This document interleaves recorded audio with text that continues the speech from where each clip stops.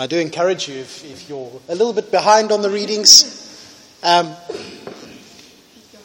you know what? Now's a great time to switch, to just jump, skip a little bit. Like if you're only 2 days behind, just read up. But if you're a month behind, just skip. Otherwise, you'll be constantly guilty.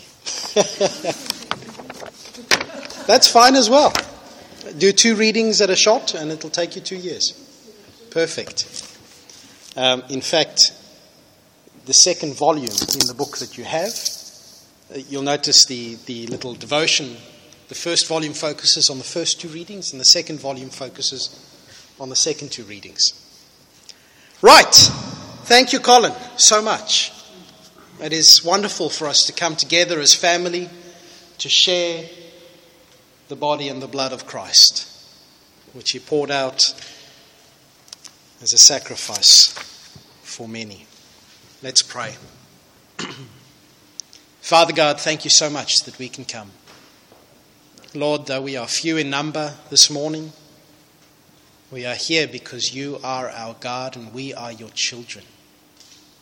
Lord, we are here because we want to honor you. We want to see you lifted up and recognized as the mighty one in our lives and in our suburbs. Father, we do ask that you would use us even as your church here, that you would grow your kingdom in Golden Bay and Secret Harbour and Singleton. But Lord, thank you that we can come to you. Thank you that you have words of eternal life, holy words. Thank you, Lord, for the reminder that this faith to which we hold is one that has been held for many, many years. For the trustworthiness of the saints of the past who were willing to die even for this faith. But most of all, Father, we thank you that you are the one who has called us. That you are the one who has brought us together. That you are the one who has chosen to adopt us as your children. And in the end, Father, our highest joy is in knowing that the one who has called us is faithful. I pray, Lord, that this morning as we look at these last few verses of Paul's letter to the Thessalonians, that you would open our hearts and our minds and our ears, Lord, that we would hear. And Father, I pray that this would not just be some words that we sit for a while and then walk away. Lord, I pray that these words would sink deeply into our hearts, Lord, and into the very fibers of our muscles, that we would take these thoughts that you gave Paul to give to the Thessalonians and to us, and that they would seep into all that we are, that we would be changed by what we hear, that it would be for the benefit of your kingdom and for the benefit of your community and for the growth of your church here. Holy Spirit, I ask that you would speak through me this morning and speak into the lives and the hearts of all of us. Amen.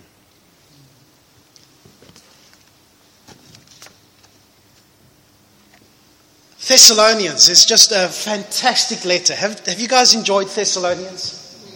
It is just such a letter full of encouragement and uplifting. And I mean, this is a church that was going through horrible things, as Colin said to us. And yet, in this letter to them, it's just full of joy and happiness. And just, I want to smile as I read the letter to the Thessalonians. And they've got their problems. We know that because Paul writes another letter to them, and they've still got their problems. But in the end, they're a church where despite everything, despite appearances to the contrary even, God was at work and amazing things were happening. And we come now to the last little bit of chapter 5, and maybe as Colin read it, you thought to yourself, wow, okay, Paul's coming to the fluff at the end of the letter. You know when you write somebody a letter or an email or whatever, you say what you want to say and then you think, I really have to be polite. And you say, blah-de-blah-de-blah, how's Auntie Jane, how's Uncle Bob, blah, blah, blah. And it's good stuff here, but it reads almost just like a list of stuff that he dot points. Be joyful, pray, be thankful, don't quench the Holy Spirit. It just seems a bit disjointed, doesn't it? No? Maybe it's just me. I'm glad if it doesn't, because I want to tell you how I think it is not disjointed. You see, all the way as we've been looking through Thessalonians, we've been seeing different aspects of the Christian community. Different aspects of what it is to be the church of God in a particular place at a particular time. And I think here as we come to the end of Thessalonians, what Paul is bringing together for us is what life in the Christian community actually looks like.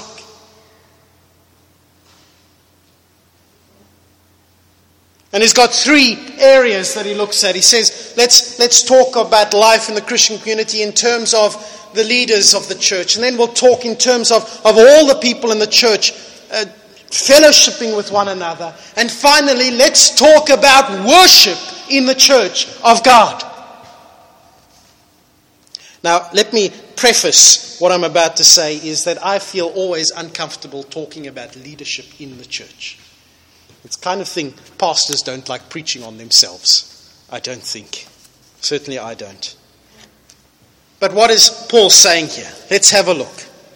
Verses 12 and 13 of chapter 5. Dear brothers and sisters, honor those who are your leaders in the Lord's work. They work hard among you and they give you spiritual guidance. Show them great respect and wholehearted love because of their love, because of their work, and live peacefully with each other. Now we all know the history of the church has swung from 2 extremes when it comes to leadership in the church. For many, many years it was the leaders are the ones who do everything. And if you're a clergyman, well, you do all the work, you do all the outreach, you do all the preaching, you do all the teaching, you do the stuff. And then it swings. And then sometimes through history it becomes, we don't need any leaders. We are a priesthood of believers. Which is true. But notice what Paul does here, and in fact in all of the churches which he establishes. Paul says we are a priesthood of believers. All of us together serve the Lord, serve one another, and yet there are still within the church, there's a leadership structure. We know that 2 of the Thessalonians leaders were Aristarchus and Secundus. And I really feel sorry for Secundus. Because what sort of mother names her child Second? I mean, really.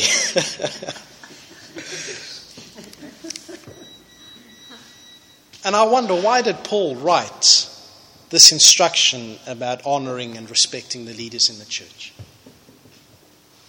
It's possible that Timothy came back and said to him, there's a problem here. Either the leaders have been trying to conduct themselves as shepherds of the flock and the people have been kicking against it. Or else the leaders have been overbearing and unpleasant.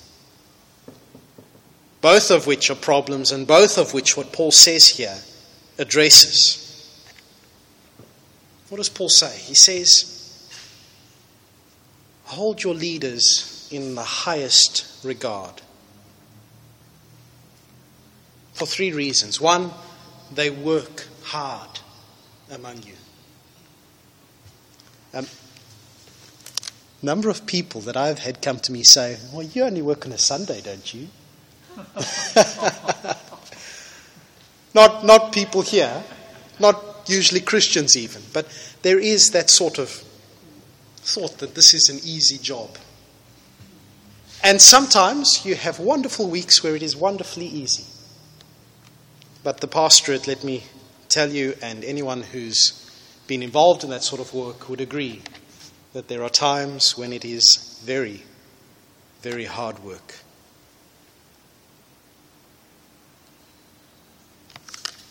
What does Paul go on to say? You see, this is why I don't like talking about it, because it's just how it is. Paul goes on to say the leaders in the church are those who are over you in the Lord Jesus. It doesn't mean that the leaders are standing tall and above and looking down their noses at those in the church. I mean, Jesus Christ himself said that those who lead are supposed to be the humble ones. He himself stepped down from the position where he alone could look down on us and became a servant. And he said, as he washed their feet, he said that you should do likewise. You should serve one another. And yet there is also this element of God placing leaders in the church to be over the church, as I think what Paul is getting at is as a father is over his children.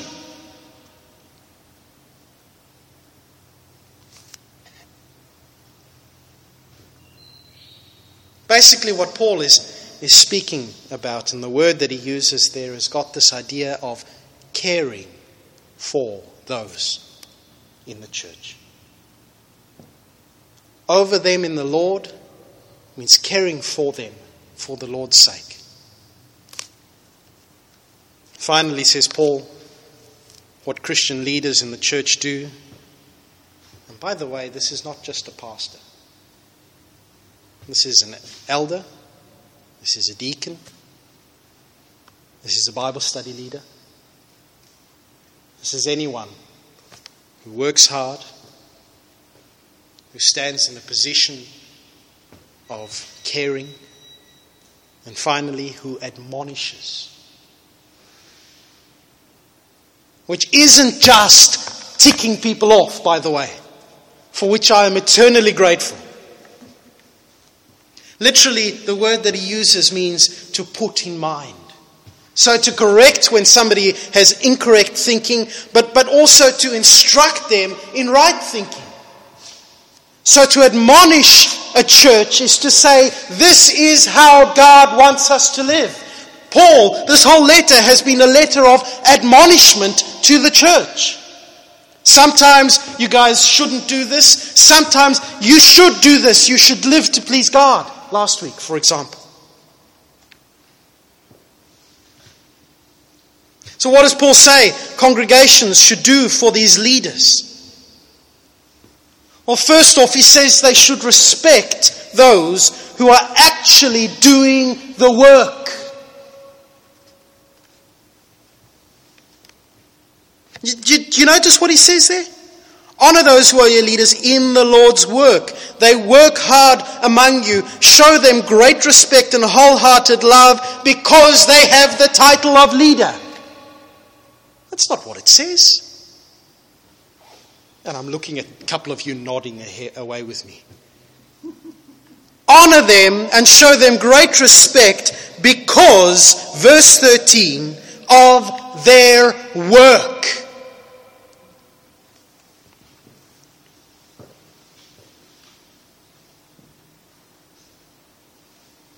Because of their work.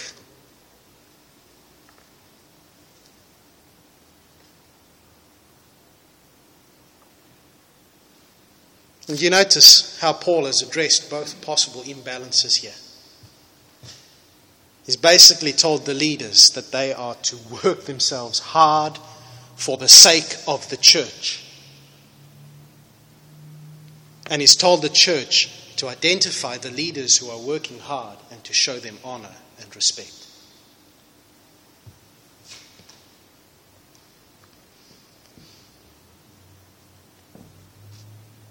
And then he goes on in verse 13 and says, live peacefully with each other.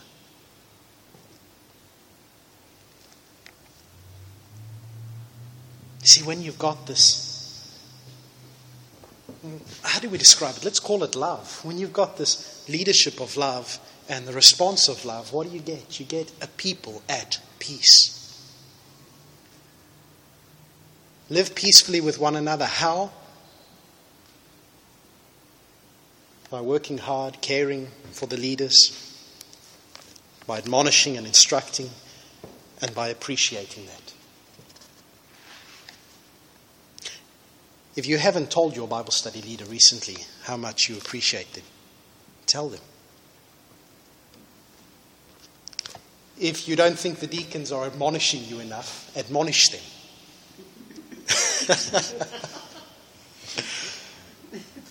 And the same goes for me. Admonish me. And I might just admonish you as well.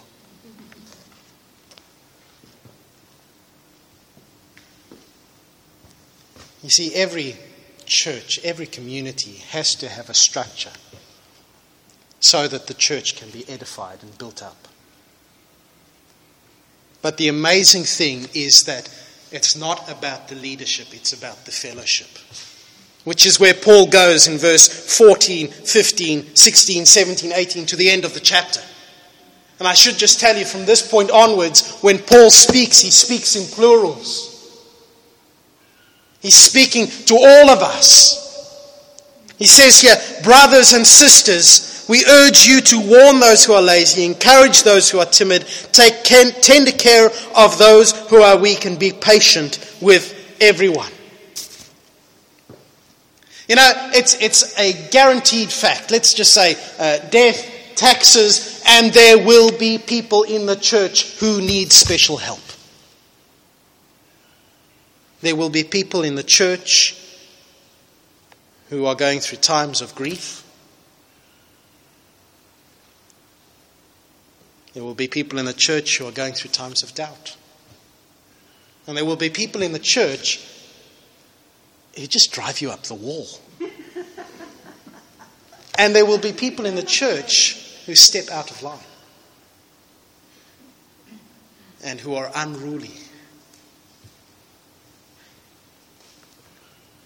In fact, when Paul says, warn those who are idle, the word idle there is a military term, and it means someone who is marching out of time or out of line with the rest of the people. And what does Paul say? He says, warn them. Who should warn them? Should it be the pastor or the elder or the deacon? No, he says, brothers and sisters, warn those people. As in, stand alongside them and say, are you aware that you are walking outside of the will of God in this area? Are you aware that what you are doing is contrary to the benefit of the church, that you are hurting the body? It's not a, I accuse you. It's a, I just want to warn you because I care for you. Because I see that you are straying away from the path.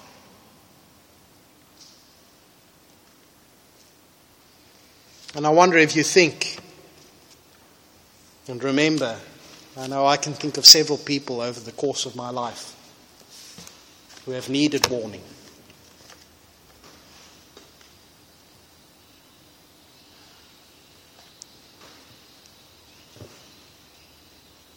But Paul goes on and says, encourage the timid. Encourage those who are timid.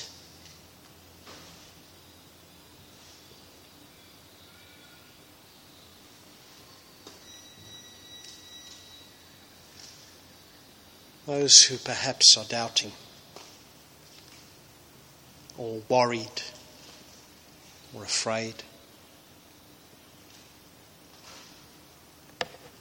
or sad or just don't have confidence.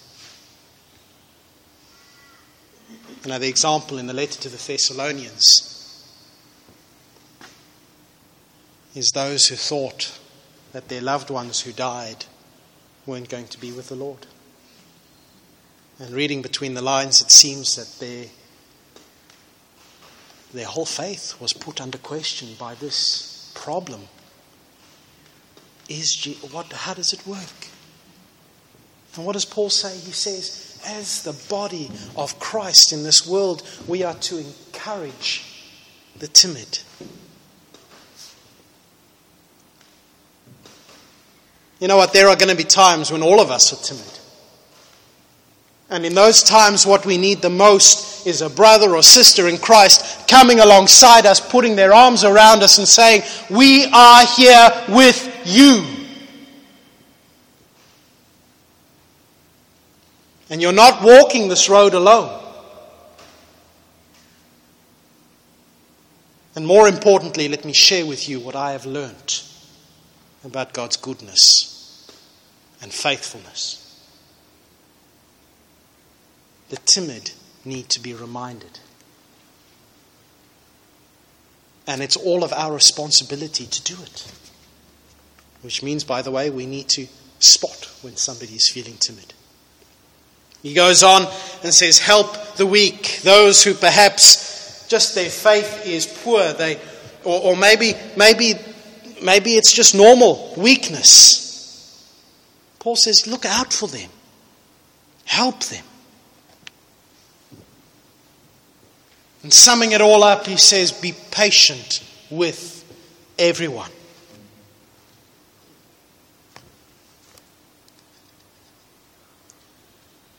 Which must have been such a useful thing for him to say to the church in Thessalonica. Because if you are facing pressure all day, every day, from the outside, and then inside you've got these people who just need attention, it's quite easy to become impatient. And sometimes it's easy for us to become impatient. But says Paul, be patient. And why? Because, well, God has been so patient with us. And he still is. Says Paul, when somebody does something wrong to us, the temptation is to do wrong back to them. But that's not the way the church of God is meant to be. The church of God, when something does something wrong to us, we do not return it with wrong, but with right and with goodness and with kindness and with love. That's got to be that way in the church. Because people are going to upset us, and people are going to make us angry, and people are going to make us just so frustrated. But, says Paul, return that with love. And by the way, not just people in the church, but somebody who is trying to kill you, he says to the Thessalonians, return that with love. And when somebody outside the church mocks you for coming to church, return that with love.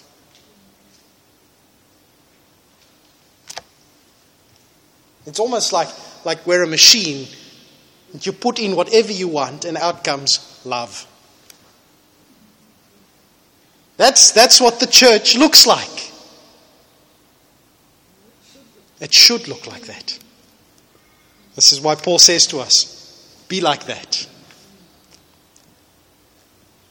It should look like that.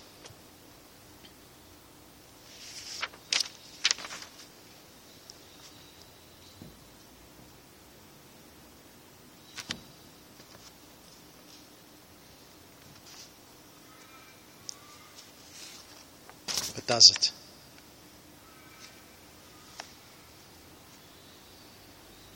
We need to work at it, I think. And praise be to the Lord that He works within us to form us into this. And you remember what I said just a minute ago? Is that all of these verses are addressed to us in the plural.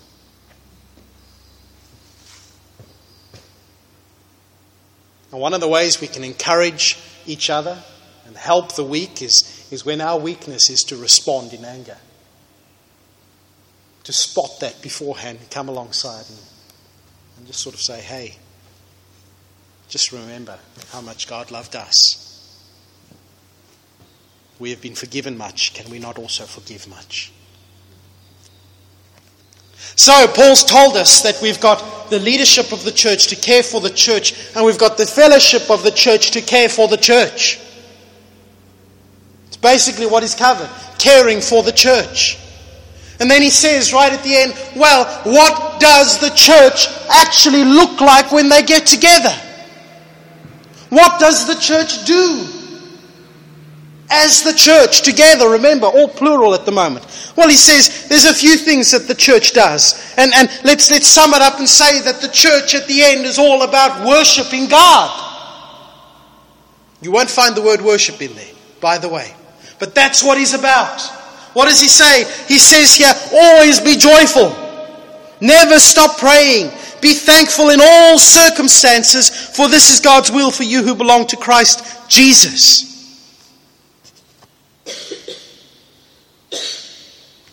Rejoice always. And again I say rejoice.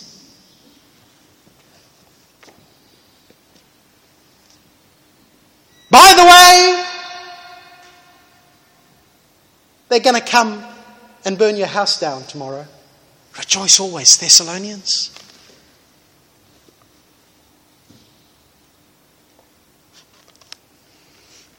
Let's see your smiles.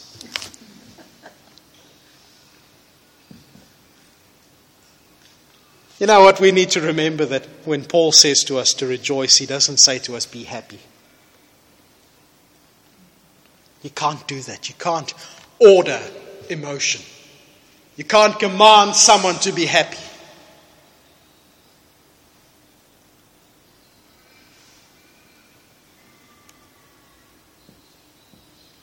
So what does he mean when he says rejoice always? In the Lord. But in reality as well. And of course, in the Lord is reality.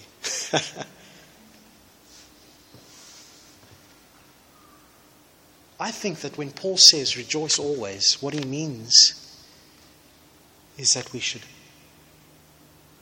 worship always. We rejoice because we know what reality is. We rejoice because circumstances do not define our ultimate course. We rejoice because God has done so much for us. Bled and died for us. Rose from the dead for us. And so we rejoice. We rejoice because we know the one who owns our souls and who has promised that he will come back and bring us to himself. We rejoice because God is at work for his people.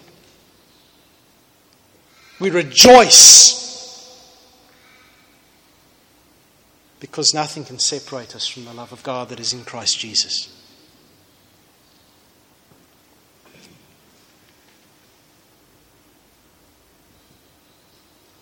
Just a few verses back, Paul was speaking about those who had died in the Lord. And he says, rejoice even then. Rejoice always. Because death doesn't have the final word. Because we are children of God, rejoice. And how do we rejoice? Is it just a weird feeling inside of us? We can feel miserable and rejoice. I think rejoicing is coming to God and saying, God, no matter what my circumstances are, I trust you and I know you are good. And that is worship. It's coming to God and saying, God, I am joyful because of you.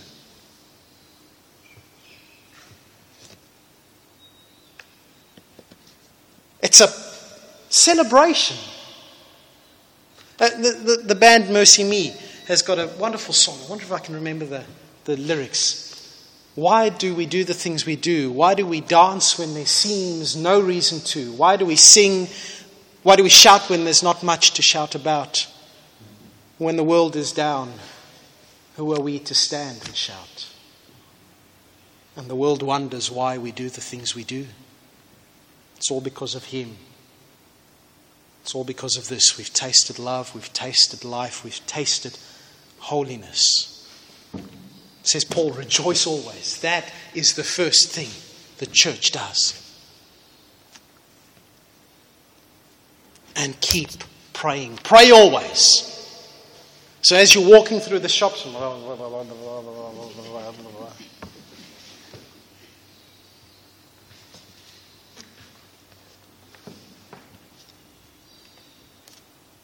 it's not just deliberate prayers. I think Henry Nouwen's got it right where he says that to pray always is to think and to live in the presence of God at all times.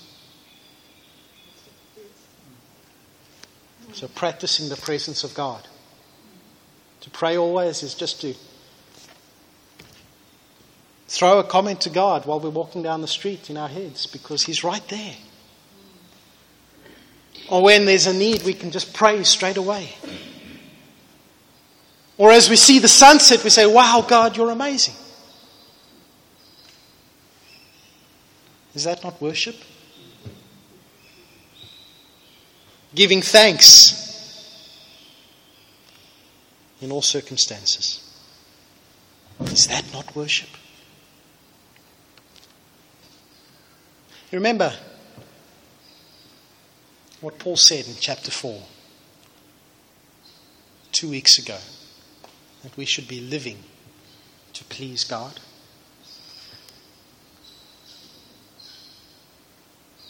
And here he tells us what God's will is for us.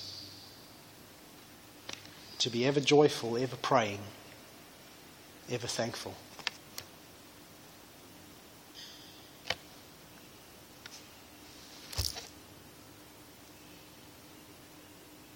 But let's step back. These are all plural words.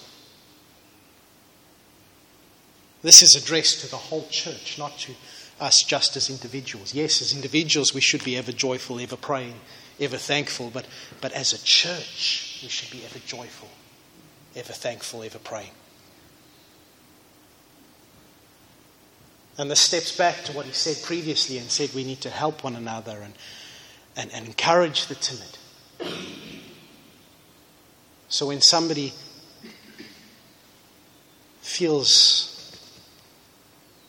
or doesn't seem to have that sense of joy, as the body of believers we come around and we hold them in the Lord. And when somebody's circumstances are so rotten that they have nothing, they have no desire to thank God, we come around and together we thank God. And they stand with us in that thanks. And I'm sure some of you have been in a place where you can't pray. It's when the church comes around and you stand with the church in prayer. You see, this is the worship of the church. The body of Christ together. God wants us as a church to worship Him, to speak with Him, and to thank Him. But Paul goes on and says there's another thing which the church does, and it's not just about us looking to God, it's about God speaking to us. He says, don't quench the Holy Spirit. And when it comes to prophecies in the church, well, brilliant, but test the good ones from the bad ones and stick with the good and chuck out the bad. You see what he's gone with? He says this is about God's word coming to us and letting God's Spirit instruct us and teach us. And let's just talk about what prophecy is just very quickly. Different prophets today are different to prophets in the Old Testament. Paul tells us that the prophets and the apostles are the foundation on which the church is built. They are what we have recorded here in the Bible.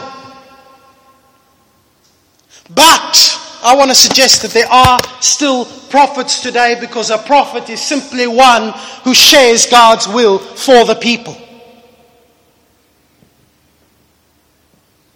And quite often prophecy is perhaps just a way of bringing out something from the word that is appropriate and applicable to the life of somebody today. And sometimes God has something special to say. And we Baptists really need to listen to what Paul says and not quench the Spirit when the Spirit wants to speak to us. I think traditionally us Baptists have been very careful of anything that we can't control, as if we could ever control God. But notice Paul's rider. He says we must listen to these prophecies, but test them. Test everything. Test what I say. If I'm talking balderdash, don't listen to me. But please come and tell me from where in the scriptures I'm talking balderdash. Because I would love to know.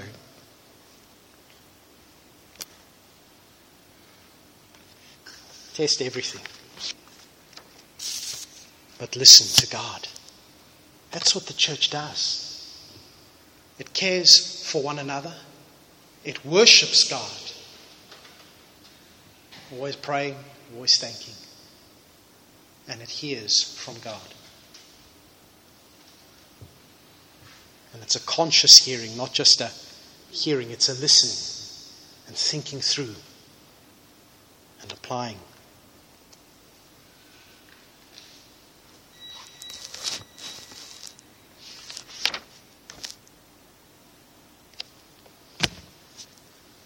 This is what the church should look like.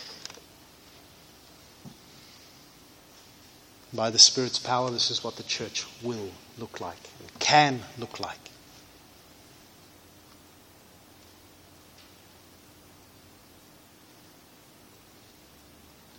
Now, may the God of peace make yous all, us, together and individually, holy in every way. May our whole spirit and soul and body be kept blameless until our Lord Jesus comes again.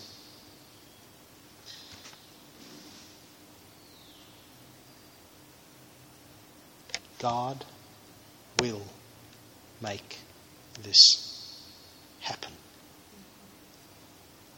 For he who calls you is faithful. My new favorite benediction, by the way.